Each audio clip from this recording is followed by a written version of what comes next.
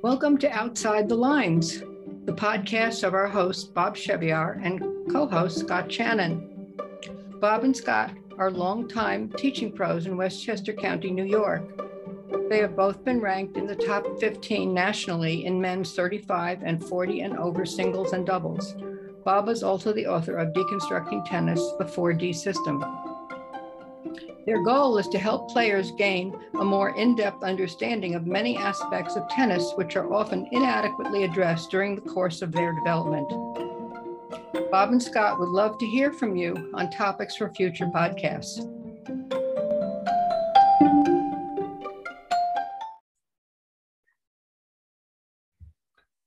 Hi all, welcome back to Outside the Lines. I'm your host, Bob Cheviar, and I'm here with my co-host, Scott Shannon. And today, first let me just say, I hope you're all having a great holiday season. We were quite busy ourselves, and it's been a little bit of a delay since our last doubles podcast. But Scott, I would like to share with our audience that our How to Make a Game Plan in Doubles podcast is now our #1 rated podcast in our brief history together. And I've had a few people run into me in the lobby of the club saying, I listened to that, or I passed it on to my son-in-law, and he's really gotten so much out of it. So I think we could obviously always want a few more listeners, but we're doing better and better all the time. And we're getting a lot of good feedback on what we've done. And we're going to go back. Today, we're not going to speak more about doubles, but we're going to go back to our doubles podcast because it seemed to some of the listeners that we were contradicting each other, and they were asking me, well, Bob, who's right? Was it Scott or you? And I then framed the discussion differently. And they began to see that both of us could be right at the same time. Do you like that, Scott? Yes, because I think that's, there's, things are not just totally black and white. I mean, sometimes on a purely mechanical basis or scientific topic, you can get very close to a right and a wrong. But in like what we're talking about, because we're also working with the mental side of tennis, you're talking about human beings in a performance art, and it's very subjective, and there's lots of variables. And I think that the fact that we see things differently sometimes and have a different understanding of what to do or which way to go, I think is a reminder of how you have to, think outside the lines. Oh, excellent use of the title. So in any case, before we forget to mention, today's topic, which we're going to go to, is the recently reviewed movie, King Richard, about a certain period of the Williams sisters' upbringing. King Richard, of course, refers to their father, Richard Williams, who was their coach during the early years of their career. And he did quite a job taking these two young girls out of nowhere, growing up in a ghetto, Compton, California, heading to the tennis courts, getting in some fights with people. And he was quite an interesting character. First of all, Scott, as you were mentioning a little while ago, before we started the podcast, he was a man with a vision. He had this vision of the girls becoming great tennis players. When he saw Virginia Rizich win a tournament and get a $40,000 check, and he said to himself, man, this is some easy money I got coming right here. I'm going to raise a couple girls and that paycheck's coming to me. So what do you think about that part, having that vision before the girls were even born? Well, I think it's really astounding. And I'm constantly wondering, like, first of all, how did he know he was going to have girls? Right. And second of all, how did he know he was going to have these two girls who just had incredible amounts of physical talent, and also, I think, very highly intelligent. So it's really an astounding story that is told in this movie. And the man really was prepared to do the work, and he had incredible confidence in how things were going to work out. Yeah, I think Will Smith did an incredible job because he had to integrate, really, there was like the two sides of King Richard Williams. He was, at one point, he was a jokester, and he gave tremendous amounts of positive feedback to both of his girls. But on the other hand, he was a guy who, to me, seemed to like to pick a fight. And if something wasn't quite the way he wanted with a tournament director or with the guys who were hanging around the park trying to pick up one of his daughters, he was the first one to want to step in there and rough things up a little bit. And at least according to the movie, I had no idea of this, he was beaten up a couple times in the park before the young guys who used to come around and hang out there began to see that he was trying to accomplish something good, and they adopted the girls, sort of, they became their protectors rather than trying to interfere with their training. So when we look at, I mean, one of the comments from the film, by the way, for everyone who maybe has not seen it, this film pretty much picks up Venus and Serena from the age of, let's say, 10, and takes them up to 14 or 15. The last, at the age 15, Venus, we don't see her playing tennis anymore, but she's now signed her first big contract. So it takes us through that developmental phase.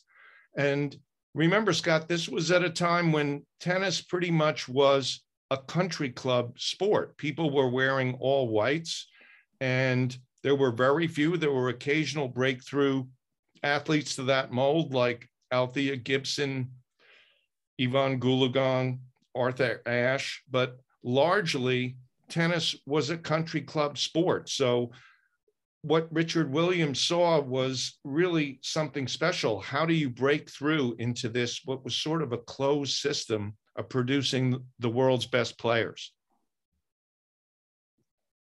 It was a very enlightening expose of that whole thing, in terms of Black people were really not integrated into the tennis system until, and it took a while, even after Althea Gibson, who I think was the original breakthrough, and then Arthur Ashe. But I had a very good coach, Jerry Aline, who we have mentioned on this podcast in the past, and he was Black, and he was not able to play certain kinds of tournaments, pro tournaments, when he was young and in his prime, and then finally played at Forest Hills on the grass there later on, and was still a good player, but very, very late in his career.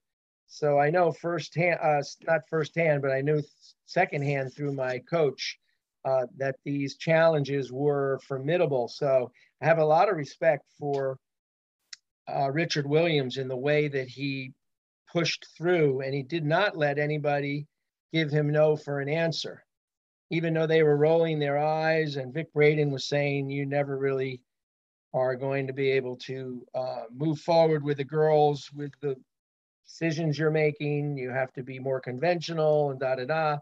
He never really was taking no for an answer. So that was very impressive, I thought, in terms of how he was going to make this work. Yeah, I mean, I was at least under the impression, and it could have been just me that was wrong, that he was their sole coach until maybe 14 or 15. But that wasn't the case. At the age of 10 or so, Venus and Serena both started to work with Paul Cohen, who is an established, excellent coach of top-level players. And the way that was portrayed was really, really interesting. First, he was pretty much saying, Paul Cohen said, I can afford to give my time to one of them, but not both. So Venus was given the lessons, and Serena was sort of put off to say, hit with your mom. And at one point she's saying, I don't want to hit with my mom. She gives me all sliced junk shots, and you can't get any rhythm or anything out there. And her father said, your time will come. Well, it ends up that as we go through the movie and we see the role of Oracene, that she was quite a formidable force in a couple of ways. Number one, emotionally, Richard Williams, as I was saying, was looking to pick a fight, and sometimes he got in his own way. And she was really, really a strong person in being able to speak up and call him out and say, you need to rethink this. Whatever this situation is, we're not going along the right road right here. And to his credit, he listened to her. And then with respect to the tennis as well, she was the one at that time then with Cohen who was working with Serena on her tossing motion for her serve. And it ends up, she was instrumental in developing probably one of the, well, maybe the greatest serve in women's tennis at that point in her career. And she's obviously built her whole game around that beautiful shot. So Oracene was also, this movie was called King Richard, but she was instrumental in developing the girls and helping to provide the emotional support, which provided the sort of foundation from which they could go out there and compete. What did you think of the scenes when the girls did play for that one brief period? I think they mentioned the record of Venus in Southern California, 12 and unders, was 63-0. So she was setting herself apart before they quit, but they showed quite a few scenes of other junior players and their temper tantrums and the tennis parents. And I found that all extremely entertaining. Yes, I was going to say entertaining for sure. Also just, a little bit of a reminder of how catty and how unserious many of these younger girls really were about their tennis. And when Venus got out there, she was like 1,000% serious, had trained like a crazy girl, and was really ready to rock and roll. And these other girls were like really not up to the task of putting everything out there. They were there more like whining and complaining and really having bad attitudes. And one of the things that Richard Williams was saying, that he didn't want his girls playing in the juniors after, between the ages of 12 and 15 for those 3 years. One of the reasons was the very, very negative behavior and the backbiting and the nastiness that went on with a lot of them. I only saw, and it was good that they did it, I only saw one of the girls who befriended them. And remember when she was in the picture and she had lost in the finals to Venus, and yes, she was very gracious and smiling, and obviously she had her head in a good place about the whole win-lose thing. So, they threw that in, which I thought was important. But Scott, just to go back, I had a student some years ago who was recruited for college tennis, ended up stopping after a couple of years, but one of the kids he grew up playing with in the boys 14 and under ended up finishing second in the sectional championship. And my student was getting a ride home with him, and they left the parking lot of the club, and the mom said to the boy, roll down your window. And he rolled down his window. And then she said, throw that piece of junk out right now, because he came in second. So there was his trophy or medal or whatever he got being chucked out of the window because losing was so horrendous. I mean, hopefully, with all of our students, whether they're juniors or adults, we're keeping the winning losing thing in perspective. And I do think that was one thing that Richard Williams helped his girls with, and Oracene as well. They definitely wanted to win very badly. They competed well, but it wasn't the end of the world if they didn't win a particular match. Bob, let me throw something in that Yeah. you know, I was just reminded of from the movie. That family was very tightly knit. Though they had 5 girls in that family, and you have to believe, because Serena and Venus were co-producers of this movie, and I think the accuracy of the movie has been attested to by a lot of people. But the attitudes of all 5 of those girls when they were together was really incredible. You know, they were very respectful, but not for fear of their lives. But you know, they were really a positive unit, and I think that the love and the, you know, that existed in that family, I think, showed Venus and Serena that, you know, it wasn't all about you coming off the court as a winner, though you have to try your hardest, but you have all of these people in your family that are in your corner and love you and support you, and they knew they had that in their life, so there was a security. So help us to remember. I'm the name of the movie is slipping past me, but he had all the girls watch a film together, and then at the end of the film, he said, "Tell me the lesson." Cinderella. He said, "Tell me the lesson." And no one came up with the answer he wanted. So he said, "We're going to watch it again." That's when Oracene spoke up, and all the girls were groaning at the same time. And she was like, "No, Richard, we're not going to watch the film again until they get the right answer." So right. That was a great example of, they had the respect, but they also at a certain point could also speak up and say, we're not going to this next place. Now, one thing, a lot of the online comments, you and I are both frequent visitors to Lloyd Emanuel's tournament website from all the guys that played in our generation. And one of the most talked about things there about this film is the realism of the strokes of the actors. And numerous commenters had said there were some movies going way back, like Woody Allen made a movie about a guy in Brooklyn playing tennis. And when they did the tennis shots, it looked like he was a 3.5 player, not battling for one of the top spots in the world.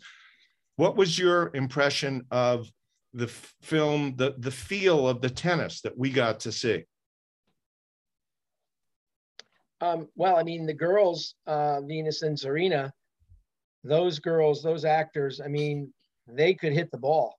They looked like tournament level players.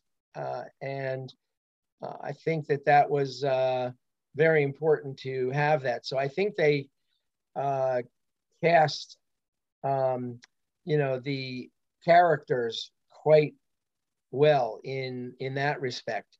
I know that there were a few times when watching the pros feed the ball, you thought there might have been a little bit of awkwardness, but I think that they did a pretty good job with giving us the look of Rick Macci and Paul Cohen, and, you know, just gave us enough realism so that you didn't get like disconnected and say, oh, this is just like so like beginners like playing the parts of these pros, that it would put you off, right? Because, you know, you have to let your mind stay in the story and just go along with it. So I thought they did a very good job with how they portrayed all that, don't you? I do, but there was one minor thing that I'm not sure if anyone else picked up on this, but the young woman who played Venus had on her forehand the modern take back of the shoulder turn with the left hand staying on the racket throat and then make a little circle and make the shot. But Venus's forehand, if you remember, was like the old style with the wooden racket, bring the racket back all the way. So in that one respect, I did see, like, if we're trying to be true to history as much as we can, this girl who played the part of Venus hit the ball beautifully, but Venus only wishes she had used that technique at an earlier age, because once she straightened it out later in her career, there was that one year, maybe 4 or 5 years ago, where she got to the finals of 3 Grand Slams. Incredible achievement. Right. But part of what helped her to achieve that was she did make a pretty big technical change on her forehand and hit much more like the young woman in the movie with the modern preparation in her shot. So I think also that the tennis was very realistic. And of course, there was also the scene with Arantxa Sanchez in only the second match of Venus's pro career when she was 14 out in Oakland. And Arantxa used the bathroom break in a quite aggressive way to turn around a match that she was losing. What did you think of that, Scott? Yeah, I mean, it really made me upset because, you know, here was Venus on the verge of really breaking through, finally getting to play tournament matches, and Sanchez like stooping down because she couldn't stand to lose in general, I guess, but couldn't stand to lose to this very young, up and coming newbie, and was going to pull out all the stops and do whatever she, you know, could do to change the balance of that match and derail Venus.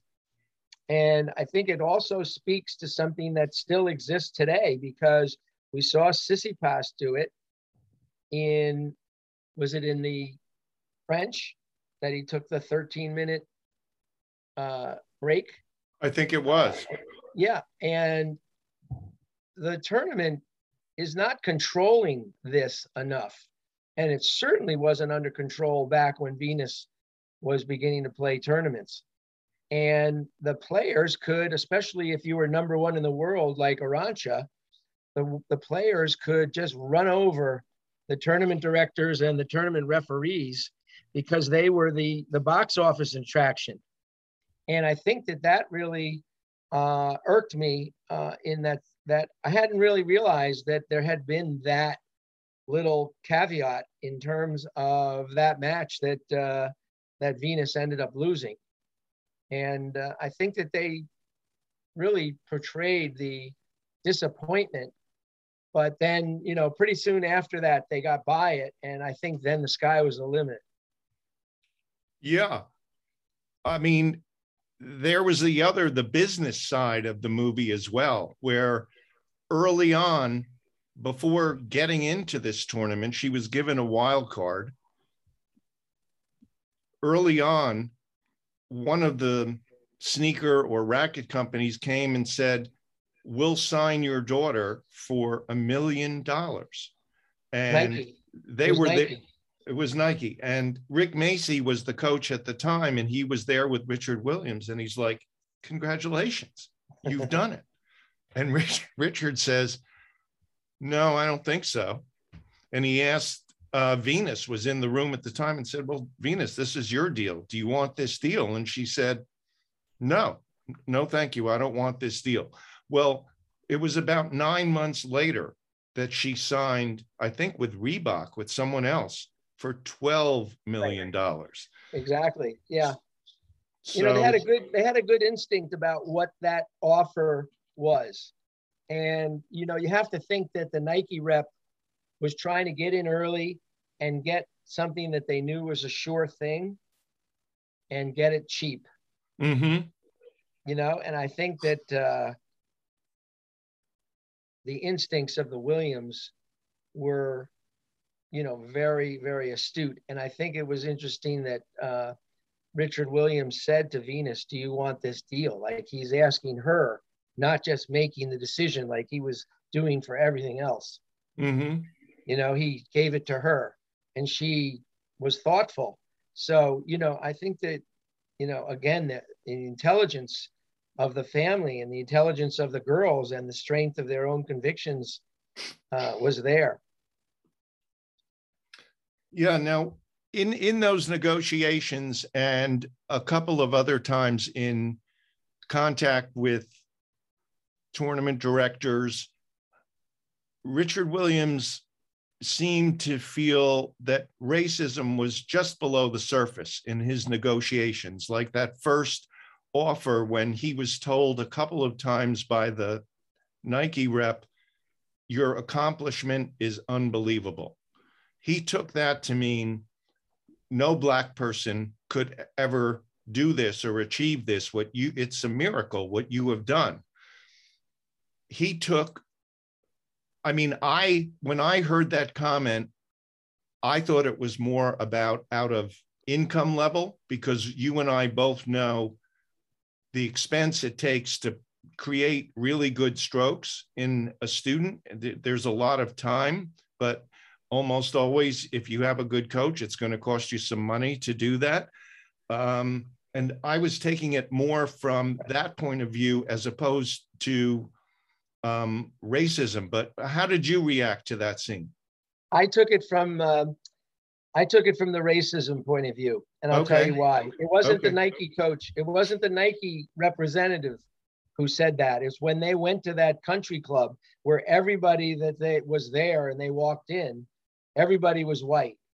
And it was this pearly white country club. And then they sat down with these like slightly older, not very old, but these mature men who were sitting there. And, you know, they were being presumptuous, and they made the comment that it was unbelievable. Mm-hmm. And he immediately said, well, why do you think it's unbelievable? Because we're Black? Uh-huh. And I think that they had set the stage there to say, yeah, can't you see that the whole world is white and you guys are Black? And so it's unbelievable. And so I think he was very quickly able to see right through their comments, even if they were just being like subconscious idiots, coming out with like what they normally would discuss in terms of this, and not sensitive at all to who they were talking to in front of their face. And I think that it was they were very awkward in that moment. They were like, uh-oh, we really put our foot in it, didn't we? Right. And they got nothing out of that, right? They got nothing out of Venus and Serena. Yeah, he left the table and he took off. So there was, in terms of their training, there were a couple of scenes where Richard didn't hesitate once they were with other coaches, either Paul Cohn or Rick Macci, from the sideline to interfere with what the coach was actually doing. And the one thing that he kept saying over and over was open stance, open stance. And I forget exactly which coach. It could have been Macci saying, no, you got to step in and get the flow. And Richard Williams was like, you got to recover into the court and play defense. So was he one of the first ones with the open stance, or do you think it was going on and people just weren't talking about it that much? I think that that's what it was. And I think that he recognized and saw it because, Bob, you and I have taught tennis for a long time, almost probably 100 years between the two of us, I must say. Oh, gosh. But I remember learning to teach even my not beginner players and not little kids, but, either, juniors who were, learning how to hit the ball pretty well, and or adults that were coming along. I remember learning just by teaching and looking at it with my own mind the fact is that you can't always get the left foot down on the forehand and drive through the ball. Mm-hmm. And that the ball's coming too fast. And then I said to people, look at the pros playing on the court. They are doing out of necessity what they have to do when the ball's hit, let's say cross court fairly wide and with pace. They're going to get over there. They're going to put their outside foot down, and that's the end of the footwork. They're going to load and they're going to explode into that shot from there. They're not going to put the left foot down because they don't have enough time to put it down. So there is no need to put it down. Mm-hmm. And I realized that this whole idea of like always getting the shoulders around and squared off and stepping in with the left foot was sort of an impossible task once the pace of the ball started to increase. Right. So I think he was very observing in terms of that. He was. I mean, Oracene did claim that she was the first one to spot that and taught Richard about the open stance, but she's probably right. Be that as it may, I can share that back in the day when I first became a pro, my coworker, Chris Busa, brought in a pamphlet which he had found somewhere online, not online, it would have been, who knows how he found it, but the name of it was Ballistic Tennis. And it was about how the power's all coming from the shoulder turn, setting everything up. So whether you step into the ball or not is immaterial. You've got to get this turn started to get the stroke going. And I have searched online to see if I could find a copy of this pamphlet, Ballistic Tennis, because it's really like part of the history of tennis. Someone maybe for one of the first times saying that, no, this is the really important thing in the game. But I have not been successful with that, unfortunately. I remember my coach teaching me about rotational momentum, by the way, Bob. Uh-huh. And it didn't have to do with stepping into the ball. It had to do with turning into the shot. Is this Jerry Aline you're talking about? Yeah, Jerry Aline. Yeah. Mm-hmm. So, it was, basically from a physics point of view in terms of how energy is produced, how momentum is produced. And so that rotation became the full focal point as opposed to worrying about where your foot was going. And then if you look at baseball and golf, you get that rotation. That's where the power comes from. Because like baseball players, they don't step into the stroke.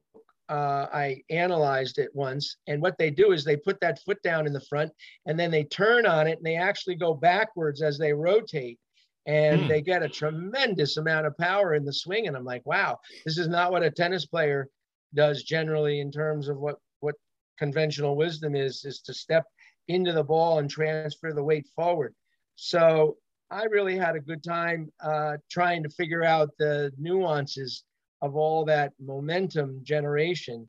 And the rotational momentum is a major component of being able to get speed on the ball in tennis. So overall, Scott, if I had to say to our listeners, do you want to make some time for yourselves? It is a pretty long movie, 2 hours and 24 minutes, but I found it very entertaining. I learned something about the Williams sisters that I didn't know before that made me actually like them quite a bit more than I might have otherwise. And I would highly recommend the film. How about yourself? Yes, I did think it was also very entertaining, and the acting was tremendous. And I think that the writing and the way they worked the timeline, was, very understandable. The one thing we didn't touch on, Bob, and real quick, I'll just say it as we get ready to finish up. Yes. We'll never know whether the Williams girls would have been as good if they had played junior tournaments before Venus turned 15, as opposed to what they did, which was not to play junior tournaments between the age for her 12 to 15. She played junior tournaments for a little while before that, but didn't like go through the whole national and traveling and all that stuff. And you got to figure that, you know, Richard was a visionary, and he might have just gotten a little lucky too, because that whole thing could have backfired. You never know. But these girls just had a great work ethic, tremendous talent. And, you know, I think they had him and the mom, as you've really emphasized. The mom was a major factor and influence in their development and their sustainability as they grew through the juniors. And, you know, it's the proof is in the pudding sometimes, and they certainly proved it. Well, Scott, I couldn't agree with you more. There's no way to tell. If they had played tournaments, they might have ended up just as good as, or even better, if you could believe that, than they have as players. There's no way for us to tell. And I am definitely in agreement with you about the fact that I think they're both extraordinary talents, and some of the things in their training may or may not have made the difference for them because of their talent level. So attributing the fact that they're successful to the fact that they did not play juniors, I don't think we can actually say that. On the other hand, just quickly to relate to the people we work with, I do advocate taking, because right now USTA tennis is pretty much a 12-month-a-year proposition, taking a couple months off at some point during the year and just working on your game and not playing matches in the middle of that experience. It's on the practice court that you can find out something new about yourself and build confidence in what you'd like to do. So from that point of view, I think Richard Williams had a great idea. Would I suggest to our players, let's take 3 years off and then come back to the game? No, absolutely not. But that idea of taking, you know, making a period for training and having a focus on what you'd like to do differently, I think is crucial if you want to keep improving. And how can you improve if you're constantly under pressure in terms of playing matches and of course, feeling the need to win and putting the emphasis on your results and not on the process, or being able to do repetitions and train without the worry of the consequences, so that you can create better muscle memory, because that's what you need when you're going to go into your matches. You need all of the training to be correct, because all you do is play and have fun. Once you get in the match, you can't work anything out except for your tactics and, you know, your strategies and changing, you know, some of those things. But in terms of how you move and how you hit the ball and, you know, what your muscle memories are, you're just going to go out and play. You're not practicing when you play a match. You're right, performing. right. So you're absolutely right. Getting that time is very important. So, listeners, we are going to sign off. I promise a few days before the Christmas break starts, we will have Game Plan and Doubles Part 2. So when you're traveling, you'll have something good to listen to that will keep your mind working with respect to your tennis. Thank you all for tuning in. Thank you, Scott. Thanks, Bob. Thanks, everyone, for listening.